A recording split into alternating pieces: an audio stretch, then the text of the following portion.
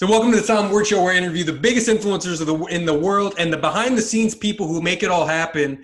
And we have one of those behind-the-scenes people who makes it happen. Sitting here with Ian from SeatGeek, Ian Borthwick, which probably no one knows you as that name. Are you just Ian from SeatGeek at this point?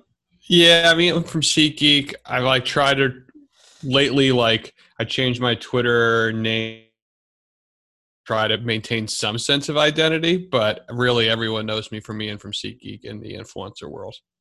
Now, is that bad branding on your end? I mean, say you go to Squarespace tomorrow. It's like, wait a minute, is he Ian the Squarespace guy now?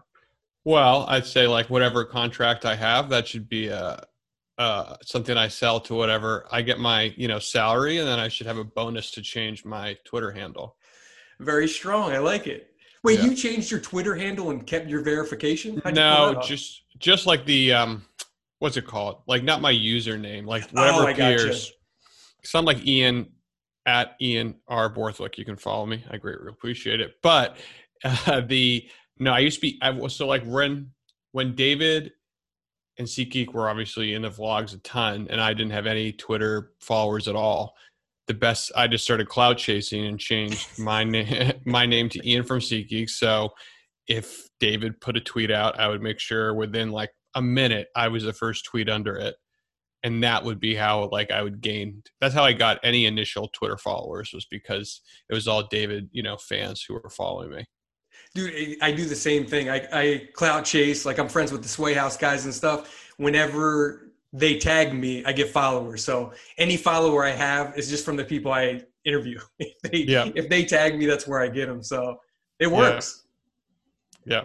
No, I mean, it's, I hate doing it sometimes, but it's a great way to get your following. And then you can try to maybe pretend that you have something more important to say other than some pithy joke that I make about David. But that's what I've been trying to do. But yeah, it's definitely if you have an opening, you might as well use it. There's so many good, you're in the creator world. It's cool to see that creators are actually using their platform, not to just sell Bang energy drinks. They're actually Mr. Beast is just a monster. He did that tree planting initiative early this year.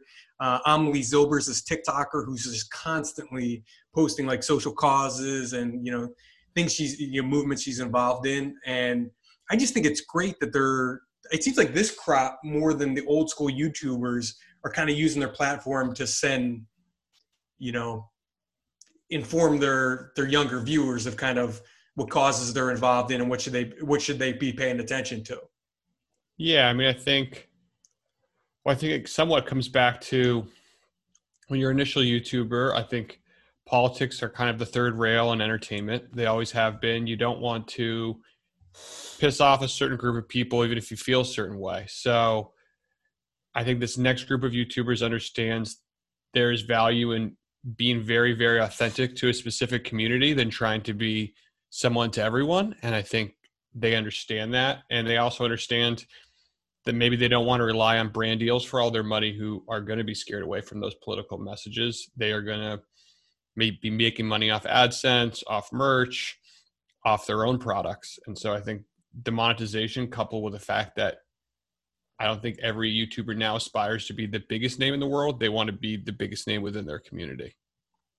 I was interviewing somebody and they said, Tom, would you rather have 100,000 followers or 10,000 fans?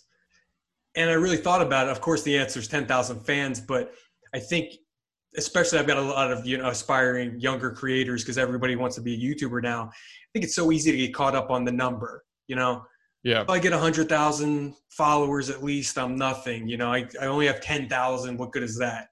Where you might have strong engagement and you could actually do something with that. Yeah. I mean, I think it also depends on what platform you're trying to build it on. Because I think the verdict's still out on TikTok followers and how that's going to translate. But if you look at what, Griffin's doing, or Josh, or any of the Sway guys, or any of these TikTokers, a lot of them are now pushing their followers to more long form channels. So I think if you can build a following, even if it's small, on YouTube or on podcast, it is a different level of fandom than if you're going into the Twitter or Instagram or TikTok world where followers are, not easier to get, but probably less passionate. If you're willing to hear what you and I have to say, you're probably a real fan. Whereas if you just kind of want to see, how good looking I am in a bikini, you might be different. There may be a market for that. Have you tried that on Insta? I have not. My Instagram game is super weak. Dude, mine too. No one's trying to see an old bald guy on Instagram. But so first of all, how's your 2020 been going? I mean, pandemic, you guys sell tickets to big events, which kind of aren't happening. How you guys been doing as a company and you personally? Yeah, I mean, 2020 is definitely I don't think anybody says it's been well, I guess if you sell maybe like sanitizers or specific niche industries, e-commerce is doing well. But yeah, live events, anything in travel are just completely in a not great spot. As for SeatGeek, so yeah, we sell tickets, and I think there's two ways to look at it. Short term, sucks. Like there's no two ways about it. Anyway, anytime you're not allowed to, market, and we're not allowed to, there's no really point in marketing if there's no live events for people to buy. So we've had to really scale back our marketing efforts, and you can't do the most fun part of your job, which is help people go to live events. That's tough. I'd say the optimistic view is anytime in business, particularly when you're a challenger brand like SeatGeek. So there's some big brands in our space. Everyone knows Ticketmaster and StubHub. This is kind of a great reset for the market in that StubHub and Ticketmaster are struggling too. And we've spent a lot of time building up our technology to be built for this moment and to be able to grab real big market share gains. So the early data we're seeing is that we're making strides that took us a lot longer to get in a month or two, even just on the short amount of NFL tickets that are available. There's like a couple concerts, like Harry Styles is on sale for like 2021. And we own that. My job particularly is to hit that Gen Z audience, and we really do a great job with them. So when Harry Styles goes on sale, we're going to do well. So short term sucks. Long term, we actually have some really encouraging data, but I'm not going to sugarcoat it. It hasn't not been the easiest year. Now, the fun part of your job is kind of interacting with David on social, getting the text from him at 10 o'clock at night. Hey, I want to give away a Tesla tomorrow. Like, let's make it happen. There hasn't been much of that. Have you guys done any influencer stuff this year or since March, I should say? Not really. We've kind of done David's laid low. I say we've, at least on YouTube, we've definitely done the same. So no, we really haven't done anything. Right now, we're kind of paused across the board on marketing, whether it's performance or Google or any of that kind of stuff. So right now, influencer is kind of just, we're hoping we're going to see some good signs in Q1 and then start scaling back up in Q2. That's amazing. And not to talk doom and gloom, I just kind of bummed out the conversation real quick by talking about 2020 concerts and ticket sales. So let's bring it back to the beginning, because I think, first of all, you have branded yourself well as kind of the influencer marketing guy, not just for SeatGeek, but kind of for brands. Like I do brand deals. I have a small channel. I'm a small creator, but I do brand deals. Squarespace sponsored most of my videos last year. I have no idea, who my Squarespace influencer marketing rep is on Instagram or on Twitter, or the other brands. I don't know who the head of marketing for X brand I've worked with is out there. Was it your partnership with David, I guess, is really kind of what put you on the map, right? Yeah, I'd say so. I started at SeatGeek. I used to work at a talent agency called Wasserman. So they represented I still do about 1,500 athletes. So NBA primarily, they've gotten into football and action sports. So I did that for about 4 years. And then I came to SeatGeek, and I was the 80th employee. We're about 500 something now, but it's just a lot of growth. And then they tasked me with trying to figure out how to scale what we're doing in podcasting. And podcast was a very successful channel for us as like a creator channel. Creators have always been, if you think about marketing, it's very tough for us to go head to head with Ticketmaster and StubHub. We don't want to play their game, and spending money on TV And Google Ads is really expensive because you're bidding directly against them. So for us, creators have always been our X factor. So before I got there, we were big on podcasts. And then I try to replicate what we saw on podcasts into YouTube, which initially began 5 years ago with NBA 2K gamers. So all the Too Hype guys now, who are now one of the biggest sports groups out there, they were the first deals I did. And then that was kind of what we did. We kept on adding more and more deals and more partnerships. And then David, was the one that kind of took it to the next level, because we partnered with him about 3 years ago, and he was big then, but he wasn't like David. I don't know if I can cuss, but David. Yeah, of course. David fucking Dobrik. He wasn't David fucking Dobrik. Like he was a big deal, but it wasn't.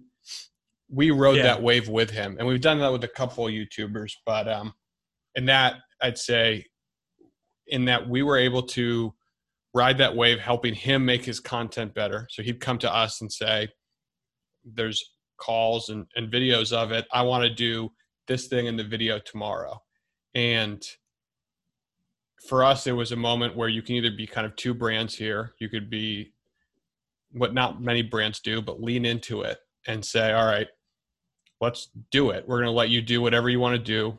I'm going to figure it out with accounting. We'll figure out a way to make it happen. Or you can kind of do the other route that some other brands do, where you need the time. You want complete control over that creative. And ultimately, it was just, David isn't going to work with that other brand. So we had to be the brand that he needed us to be. And that kind of put us on a trajectory that was pretty amazing. So we've done, I think, 30 videos with David. They have like 300 million views. Wow.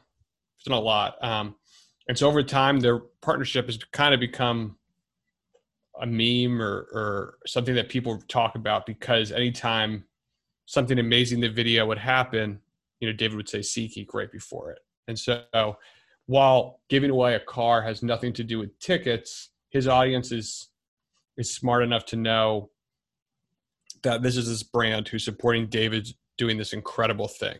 And so we're going to support them because they support him, which is, whenever I say it, I'm like, am I going to say it right? But that's how you say it, because basically we champion David and his fans champion us for it.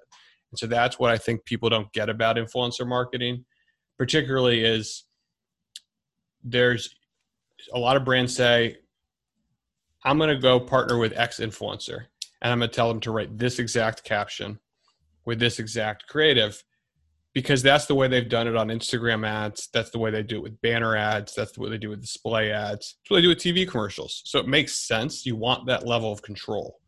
But the reason why influencer marketing is going to work and ultimately is going to cost more on a per view basis than those mediums is because of the power you have and the power David has and the power these influencers have over a particular audience. So that audience, when they hear that ad's going to outpunch its weight because of that influence. And so the best thing a brand can do is lean into it and say, we're going to let you do what you need to do to speak to your audience. Because why would us SeatGeek know how to speak to David's audience better than David? It just doesn't make any sense. So now you have to make sure there's some things in there that you need. Like for us, if you ever hear a SeatGeek ad, you always hear code. So code David gives you $20 off. And that's how we track if it's actually working or not. So we don't go from like a exposure point. We look at transactions. Your job is to sell tickets, and David's Correct. job is to help you sell tickets. But let me ask you this, because brands are so focused on conversion, right? We ran this ad. How many people use the code? How many people have the tickets in their card? How many people actually checked out? You can drill in, which is great, to all this data. But what part of it is, hey, I didn't even see the SeatGeek ad that David did, but I heard him mention it a couple times in videos. And 3 months later, when Harry Styles tickets are going on sale, I remember that and I'm using that. Do you factor that in, or does the creator kind of get any credit for that? Or is it just as simple as, hey, I'm looking for this number, this percentage of people to buy tickets from this ad? Yeah, I'd say it's a great question. I think it's a question everyone in marketing is trying to figure out, where there's one end of the spectrum is, yeah, we're going to run an ad and we have no idea if it really works. And the other one is we're going to go too far in the other direction. And I think we do it sometimes at SeatGeek, and we want to know every exact transaction. And if we don't have that, then we don't go forward. The problem is it's definitely somewhere closer in the middle. So there's ways you can factor in and try to like understand it. So for instance, let's say you were that person who heard about it later but didn't hear the code. Every user gets sent a post-purchase survey, and there's a certain percentage of people who will say they heard about us on David but didn't have a code on their account. So I can kind of get a little bit of those people, and then you can look at, the pop in website traffic. But again, it's more of an art than a science. Ultimately, you got to look and trust that David's paying off, and I feel good that David's paying off. But in the early days, when you go to your CMO or, our chief financial officer and say, yeah, we need X dollars tomorrow to buy David a Tesla. That's a tough conversation to have if you don't have any transaction metrics. So while I do think brands can go too far in transactions, I think you need to know something's there, or otherwise you're not going to be able to have that conversation with the CFO and say, yeah, we should definitely do this. I was always curious about the deals. Obviously, you're not going to tell us how much David makes. I can only imagine, but pick a number, say it's $100,000, right? So you're paying him $100,000 per video. And he comes to you tomorrow and says, hey, tomorrow's video, I want to give away a Tesla. For easy math, the Tesla's $100,000. So right. How does that work? In essence, you're paying $200,000 for an ad that you just paid $100,000 for last week. So how does that all work? It's a great question. And I have separated myself from that question in a way of saying, David, what's the total amount of money you need? And he can take and go from it as he wants. So in that instance, he would say, I need $200,000, and it's his job. Because I don't want to call Tesla and be dealing with some Tesla dealership on how to deal with that. I don't want to do that. Two, it's kind of all the same to me.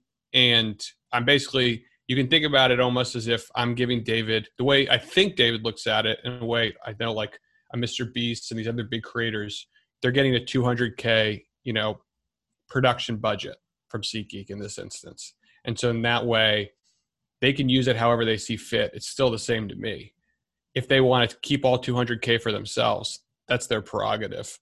But ultimately, these creators use budgets from SeatGeek or Honey or, any of these like Roman, any of these brands that are coming into the space. They use these budgets to finance whatever epic shit they want to do in their video. So whether it's give away a car, whether it's like we worked with Cody Cohen Noel, they wanted to do a music video. They call us and we helped underwrite the production budget for that music video. So I think that's how I look at it is we want to help you do the most epic shit you can possibly do. And our money, you can use it however you want. I don't care where it goes, but it's all just one pool of money for me. I got you. So do you pay him more for the Tesla spot than you do for the normal just read at the beginning of a video?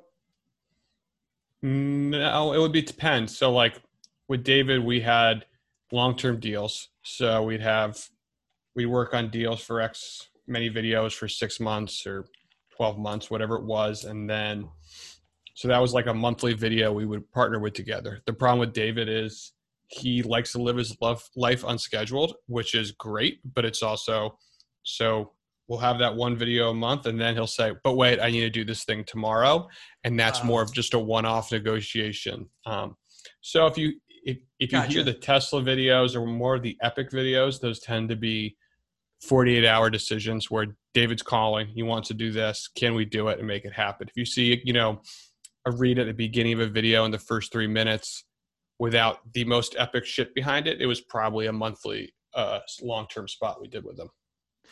And for, people listening out there, a 20 or a 48-hour turnaround on a crazy request like that is unheard of. I mean, yeah. Sometimes it takes me, 2 weeks. Hey, you got to get it to me 2 weeks ahead of time, for us to approve it. And it kind of fucks with your, schedule and stuff sometimes if they don't get it to in time and stuff. But to have that direct line. Well, see, that's the exact reason. So the way I think about it as maybe music label's the wrong analogy, but we're not going to be the most money. Like we're not rich enough to be, I don't know, the Chipotle's or the brands that are blue chip public companies. We're not going to be them, but we're going to be the easiest to work with, and we're going to be the fastest to work with. And so you kind of have to know, I think, as your brand, where you fit in the space. And so we're going to be ones who our creative approval will be done within 24 hours. Usually they're done within an hour of seeing the video. Wow. So we are like, that's my team's, we have to be that, because if we're not that, you got to pay up for it. And you have to be a different kind of brand. And where SeatGeek is, we can't be that brand. We have to be the brand. When Cody Ko and Noel want to do music video, we're in. They said the creative vision, got it. This is what we need.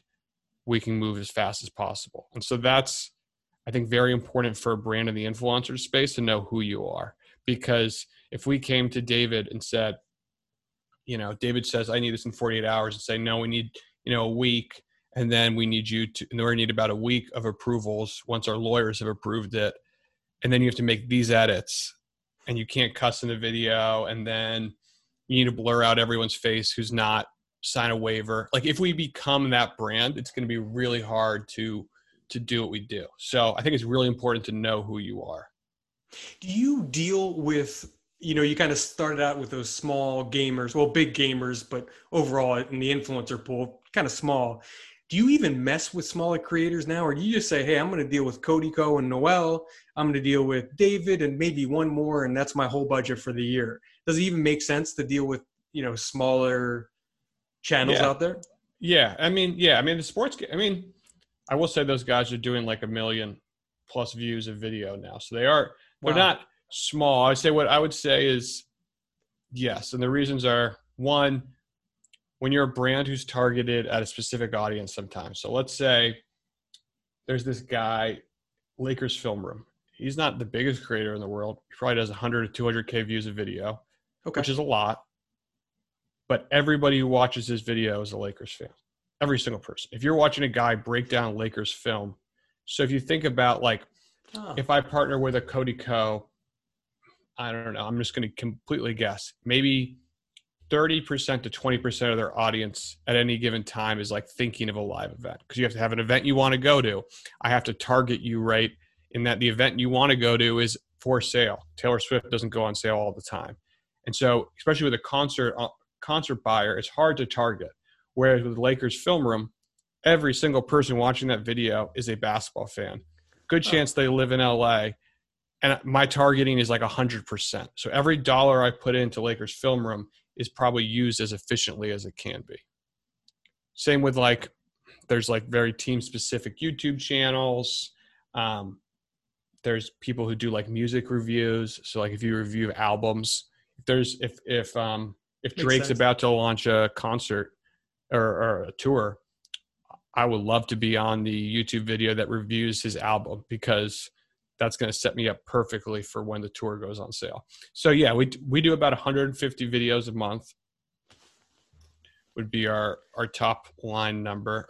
We've had I think we got 2.5 billion views, and none of that is paid. It's paid in the sense we're partnering with a creator, but not paid in we're promoting it through YouTube. So those are all organic views on the creator channel. So we do a lot, and we partner with a lot of, and we have a brand ambassador program that's for people sub 100,000 views. Wow. What about podcasts too? What do you think of that market versus YouTube?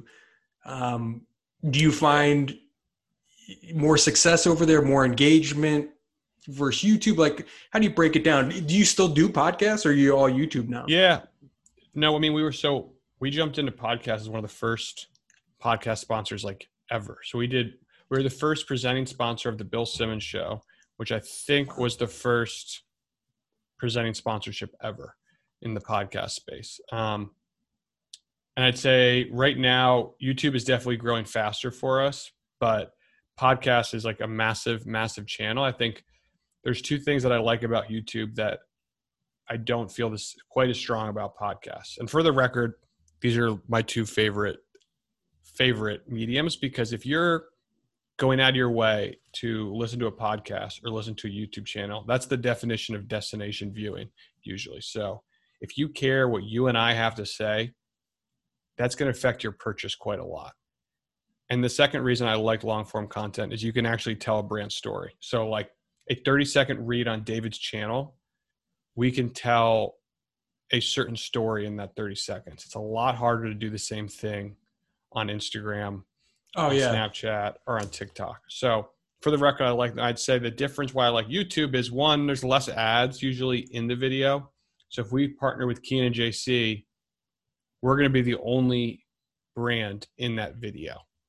Whereas in podcasting now, you see anywhere from 3 to 5 ad slots a podcast, which is going to make it tough for your brand to stand out.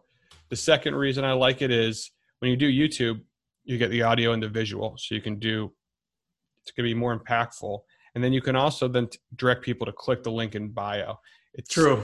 Which is, you're getting a lot of that attribution right there. Whereas if you're on, if you're listening to the podcast, you have to leave the podcast and remember to use the URL they give you or whatever code they give you. So you're losing people there. So, and then the third reason is YouTube's the Wild West. And like a lot of people don't like it because of that. I think it's the best thing possible for a scrappy marketer. Podcasting, primarily, there's like 3 to 5 agencies that represent all the brands.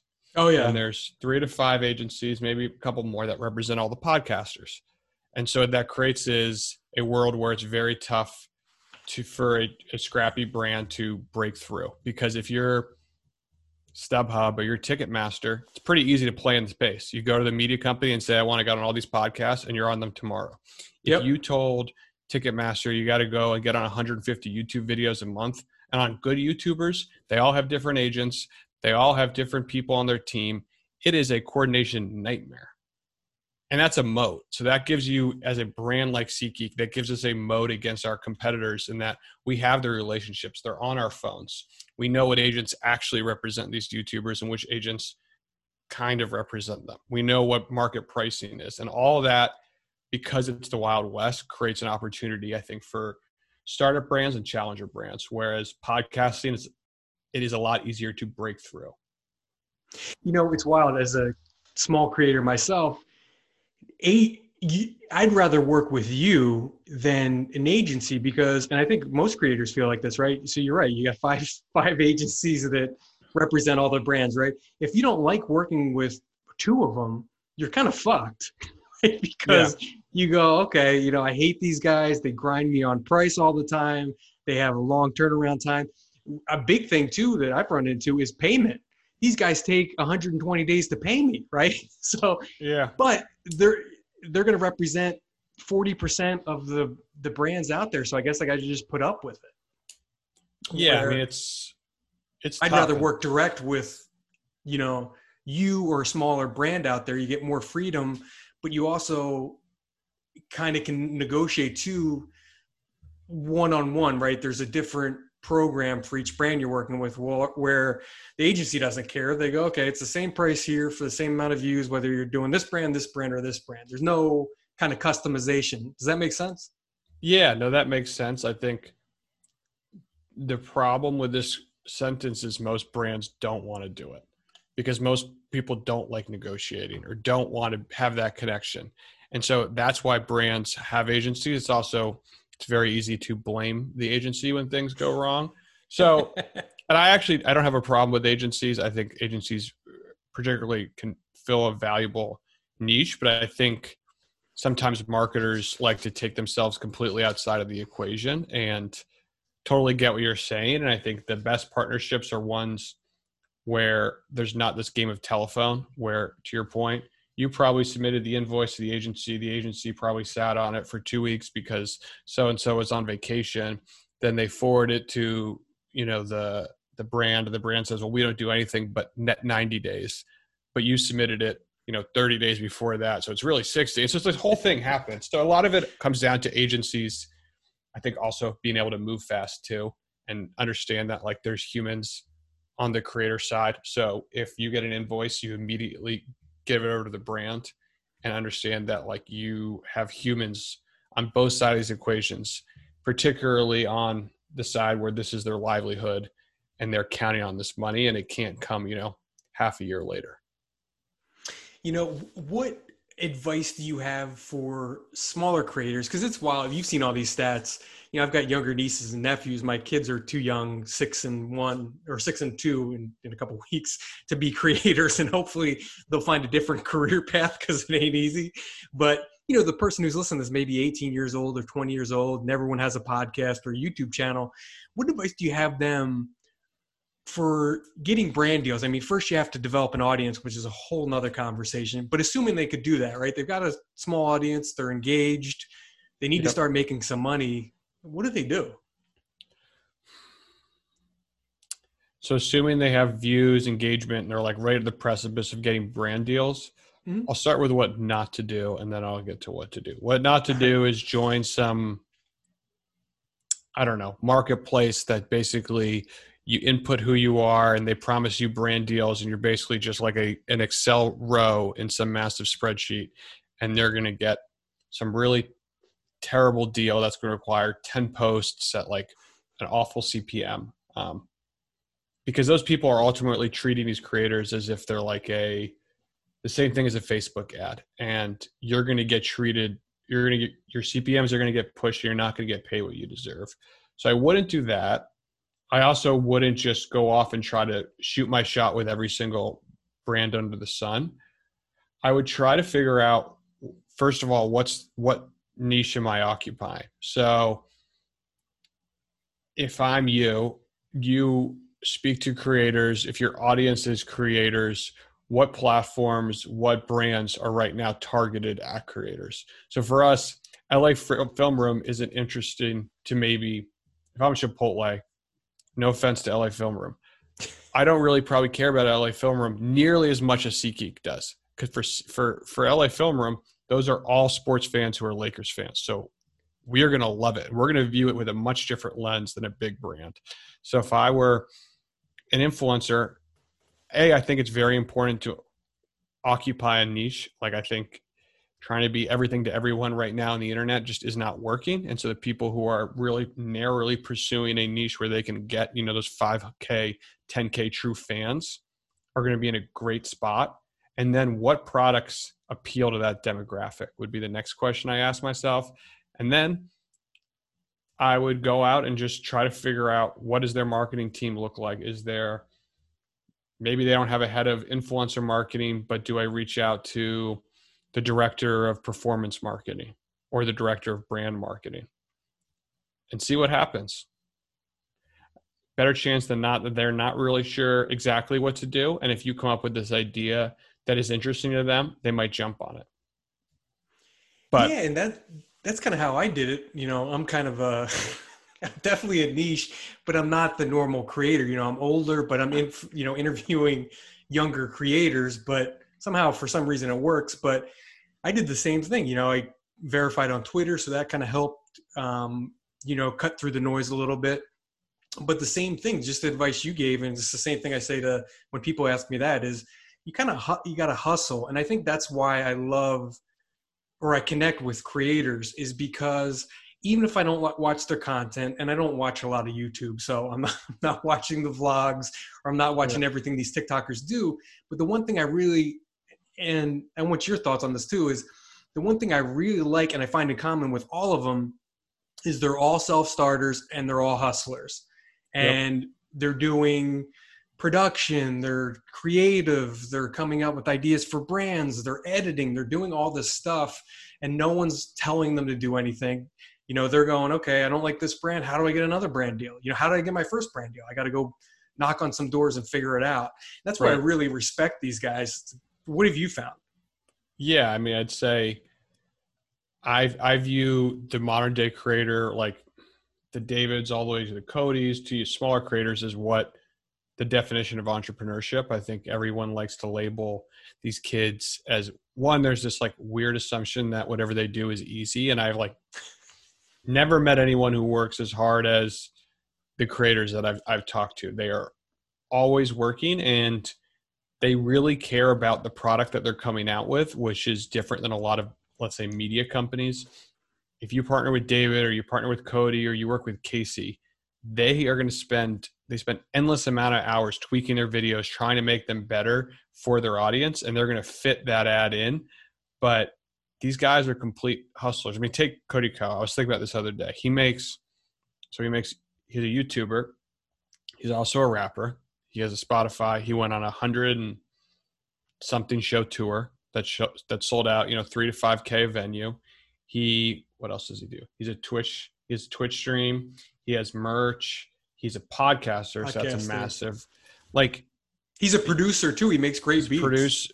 It's just, these people are true entrepreneurs. And I think there's only in the last 6 months have I noticed the narrative starting to flip, where you're seeing a lot of these, we were talking about before we went live, but a lot of these, YouTubers, TikTokers, influencers are starting to launch their own businesses, which I think is like the next step in this journey of entrepreneurship. And when people truly realize, holy shit, these people are entrepreneurs, in that David's probably doing 7 figures a month in merch. Like, that's incredible. It's funny. And I interviewed David, and he said this. And I've said this story before, but so I interviewed him at his house, his old house. And how you have that pool table kind of as you go to the back door. Well, I interview him outside, and we're done. I'm kind of walking out with the camera guy and stuff. And he's got all this merch. I guess his merch people were there. So he's got all this stuff on the table, jackets and hats and all this shit. And he just asked my opinion. He goes, "Hey, what do you think of this t-shirt? Do you like this one or this one better?" I'm like, "Oh, I don't know, this one." And I go, "Dude, I'm just curious, because I have no idea.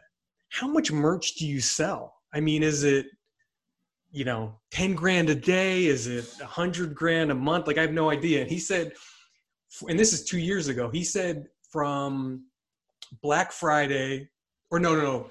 Black Friday through Cyber Monday, he was doing $1 million a day in merch. Yeah. I told that same story to Logan Paul, and he goes, I was doing, he did $1 million total during those days. I told that story to Logan Paul. He goes, "Dude, during the same time period, I was doing $1 million a day." And that just blew me away. These numbers these creators are doing. Yeah. I think merch is like the perfect first step, but you got Emma Chamberlain's launching her coffee. You have the Sway guys launching their energy drink. Yep. You have David launching his fragrance. You got Mr. Beast launching burgers. So they're going to push further and further for merch into tech and other categories, where if you're a big creator right now, you say, all right, hopefully I'm not going to try to start my own ticketing company, so I'll partner with SeatGeek. But why should I'm not going to partner with an apparel brand. I have my own merch. I don't need skincare money because I'm launching my own skincare line. And so there's going to be certain categories where you're just going to say, yeah, I'm going to use my own products. And then that's going to give you so much more defensibility. So when, God forbid, some controversy happens to you, the merch money can still come in. But the brand money may not be there for that moment. So I think during the pandemic, a lot of creators had this moment where obviously there wasn't a scandal, but there was a time when SeatGeek, a lot of big brands had to pull their budget back because we don't have anything to sell right now. And so a lot of creators use that time period to become more and more entrepreneurs and say, all right, how can I launch my own products so that I constantly have revenue coming in, so that I'm not in a position where I need brand money 100% for my income? Or you go the route that Logan Paul and what's the other guy? The Nelk Boys do, and you launch kind of like your own membership channel thing. I think everyone's getting smarter about how to make their money so they're not in a situation where they're completely dependent on brand money and AdSense, because both of those things are very finicky and depends on like the broader market. And I think they're changing their narrative too. Like, talk about the Sway guys. We talked about them before we started recording. All the guys. So Josh does a show with Dave Portnoy, which is kind of more entertainment. But Bryce Hall does a podcast with Pomp. Big investment guy, called Capital University. You guys should check it out. But it's all about money. And then Griffin Johnson came to me and said, "Hey, do you want to do a podcast together?" I go, "What the fuck do I have in common with Griffin Johnson?" And he said, no, it's like a business marketing podcast I want to do. I go, "Okay, that I can talk about. So let's do it." But they're kind of the audience I'm finding as I kind of look at the numbers is very different than their current demo, which skews very young and very female now. And I'm sure Bryce is the same thing when he's kind of doing this stuff. It's going to be trend more male and an older demo. So they're kind of hedging their bets, right? They're getting one audience over here to talk about this, and then they've got their core audience over here talking about something else.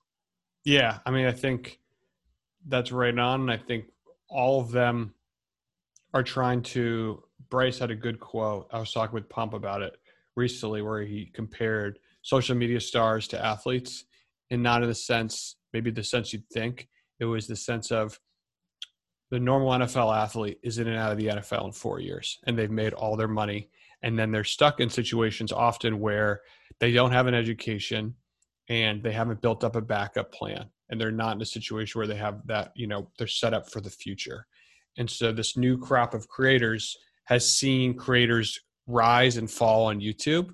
And they understand, I need to use this moment in time to set myself up for long-term success. So all those things you just mentioned are their, I think, moves to put themselves in a position where they're businessmen, entrepreneurs, owning specific niches that they can be protected in long term in case the TikTok fame goes away tomorrow or the algorithm changes and suddenly their posts aren't doing as well. I think these creators are just built differently, where they understand that there is a finite time in the sun. Absolutely. And, they're smart for doing that. And, it's paying rewards. Griffin and I interviewed Tyler Winklevoss from, everybody knows him from Facebook and social network, but, him and his brother are huge Bitcoin traders. So we interviewed them, and, Tyler got me all pumped up, and Griffin too, about Bitcoin. So this is like 2 weeks ago. So I bought some. And, it's up 10 grand in 2 weeks, which is amazing. But I was talking to Griffin, I go, hey, did you buy some after? And just to be clear, I'm a regular guy. I didn't spend 20 grand for Bitcoin. I bought a fraction.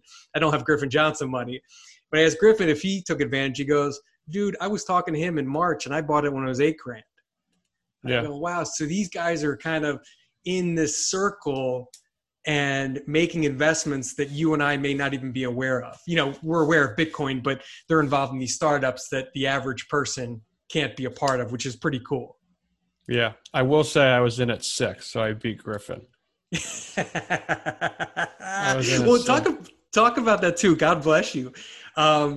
You're also an investor too. You're more than just the SeatGeek guy. And I want to talk about that. Talk about, your startup stuff and your investment stuff too. Yeah, so I do. Well, yeah, I think I've used this pandemic as we kind of got into more of the downer part of the earlier, where we kind of, when SeatGeek's business is what it is, I still work there, still love the company, but in my side, the time I have on the side, I've used that to really pursue different startups in the creator space. So Stir, which I believe the Sway guys are a part of. They're involved, is a startup really focused on, so if you're, let's say, Cody Co. and all those revenue streams I just mentioned, you have like 6 different ways you're making money right now. No one is building the back end for what you're trying to see all your revenue in one place and to put yourself in a position where you understand what your finances are. Us normal people, if you will, you have maybe 1-2 sources of income. We don't know what 8 sources of income look like. So must be nice. Yeah. There's that. I'm working with this company, Fourth Wall, which is a really cool company, kind of building what the modern day e-commerce store should look like for merch. So they have a lot of really cool features, but just some super basic ones, which I love. Like, imagine when you're checking out on purchase, if you could record a message to the creator. So I'm buying merch from Tom Ward. I can record a message to you. Now, this is the brilliant part. You can then use that message in your Instagram story to get people to buy more merch, which then makes people record more messages, and you get these like little circles. So there's a lot of these viral loops that I think you can create when you think creator first versus, we're going to build a Shopify store that appeals to everyone. So I'm a big fan of them. And I partner with a couple other startups, but everything I do is particularly in the seed or pre-series A. And I'm looking to partner with people where I can bring my expertise, because they're not looking at me for money. I mean, I am putting money into these companies, but they're not, the reason they're letting me into their rounds isn't that, my minuscule check makes a difference to their success. It's that I can help advise the Stir guys or Fourth Wall or this company 1v1me on how to partner with creators, what creators are thinking, and my expertise, what brands want. And I think that can be valuable, because what you saw about 5 years ago was maybe the same wave, but it was all brand first. So there was like this, I think it was called like FameBit. There was a couple of these. Yeah, there's FameBit. They got bought by YouTube, but everybody was trying to create basically a tool for brands to partner with YouTubers. And some have done okay, but ultimately the problem was they were brand first instead of being creator first. What you're seeing, this new crop of companies that the Sway guys are in, that I'm trying to be a part of, is they are truly creator first, in that they're trying to figure out how to help them as much as possible, not to help Ian from SeatGeek partner with them. Because ultimately, I don't want to use one of those tools. I want to work directly with talent, and talent is just getting more and more powerful over time. So I think that's what makes this group of startups much cooler and has much more longevity. Did I pronounce that right? Longevity? Yeah. Longevity. So I get paid the big bucks, man. Longevity than I think the previous, crop of startups. So yeah, that's what I'm doing. And it's definitely been a learning experience, but for me, it's a great way to get involved in places where I feel like I can make a difference. It's very cool. And you talked before, you're taking your own advice. You're in a niche, right? I mean, you're not trying to blow up a YouTube channel, but hey, you've got a niche and a skill set. I'm an influencer marketing guy. I was there at the beginning. I know it. I've got it figured out for the most part. I can do this wherever. If I'm selling t-shirts or if I'm selling, soft drinks or whatever, I can figure that out. And you're staying in there now. You're using that, leveraging that to get into startups, early seed startups, which is awesome. Congratulations. That's exciting. Yeah, it's been really exciting. I think it's like funny to look back now. And when I think you have these conversations with creators and you could say it about yourself, it's always easy to look back and say, oh, there's this nice through line where it's like, yeah, I started doing influencer marketing because I knew in 5 years that like we would go through this boom and then I could do these things that I'm doing. But ultimately, when I got hired from SeatGeek, they hired me for something completely different. I was supposed to do college sports sponsorships, and we never did a single one because of a whole separate issue. That has to do with when you're at a startup, things just move fast, and suddenly the roadmaps, hey, we're going to partner with college schools, to, yeah, we're not actually sure what you do here anymore. And so I didn't know what to do. I didn't watch YouTube regularly. And a guy came up to me and he said, I watch YouTube videos. And I said, what do you watch? He's like, well, I watch FIFA videos. And I was like, FIFA videos, this developer V. And I was like, really? You find that interesting? He's like, yeah, I do. And so I went down this line of like FIFA, but then I was like, okay, but the problem with FIFA, I realized, was 40% of the audience plus is in the UK. We don't sell tickets in the UK yet. So then I got to Madden. And then from there, I was able to go. But I think I'm very thankful to where I am. But I think I love thinking that I had some really grand visions of being able to go from here to here. But ultimately, it was kind of just a mix of luck and, like you said, just grinding and trying to figure out what's next. This stuff with startups is, the pandemic hit, I'm not going to be able to spend as much time marketing because we're not doing much. So what else can I do so that I'm not just doing nothing? And I think that's great advice to kind of end on, is your career path. You didn't start out when you got hired and go, I'm going to turn this college football thing into an influencer marketing thing. In 5 years, I'll be giving away Teslas with David Dobrik, and I'm going to be investing in startups, right? That wasn't it. It was more a series, and most people are like this, right? It's kind of a series of next steps. Okay, yep. The college football thing's gone. I kind of like this company. I want to stick around. What else can I do? And I think that applies to life, and it applies to people's YouTube channels too. There's this kid I watch, Jake Tran, and he does he does cool ones. He'll do like, I'm trying to think. Oh, how the Chinese government uses beautiful women as spies. It was just so random. Like he does like random 20-minute documentaries. But I look back, he only started doing that 6 months ago. Before that, he was like doing tech reviews kind of things. Right. And the views weren't great. And all of a sudden he made a video like this, like a short documentary. Views went up, and then he's been making those videos for the last 6 months. So to your point, that young creator that's listening right now who goes, I'm doing DIY stuff and it's not really taking off, and don't get discouraged. In 6 months, you may be doing something totally different. I think it's important to hustle, and there's an element of luck too that you can't control.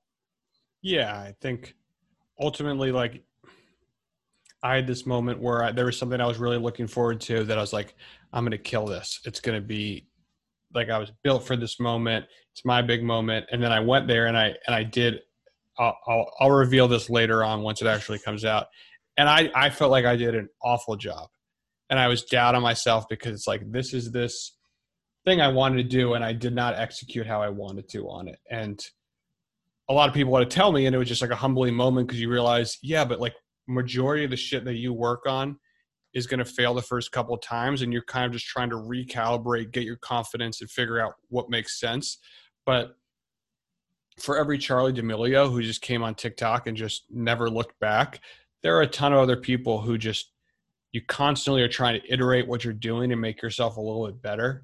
I was talking to this guy, MMG, today, and he had the exact same thing. And his growth looks like this. It's not like this like crazy exponential growth, but he's been grinding. He does, 400,000 to 500,000 views a video, and he puts out a video a day. That's great. Yeah. And he hustles.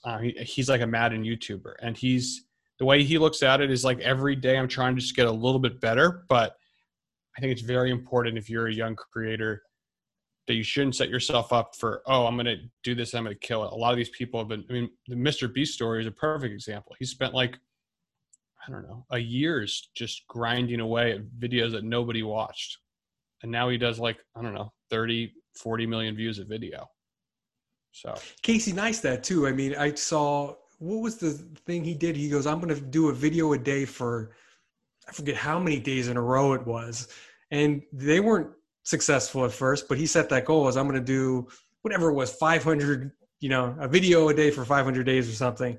And he did it, and he got a little better, and the audience got bigger. And, that's what people don't also get, is like how great the feedback loop is with now. So like, I could put something out, he could put something out that day. He's going to get feedback on it that night from the entire world.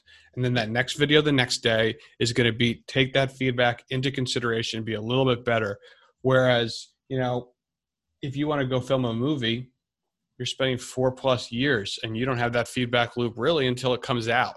And so that's why creators are in a position where you can constantly be iterating, and you shouldn't be putting so much pressure on this one moment, because, if you keep on doing it, you can get a little bit better and a little bit better, because that feedback loop is so tight.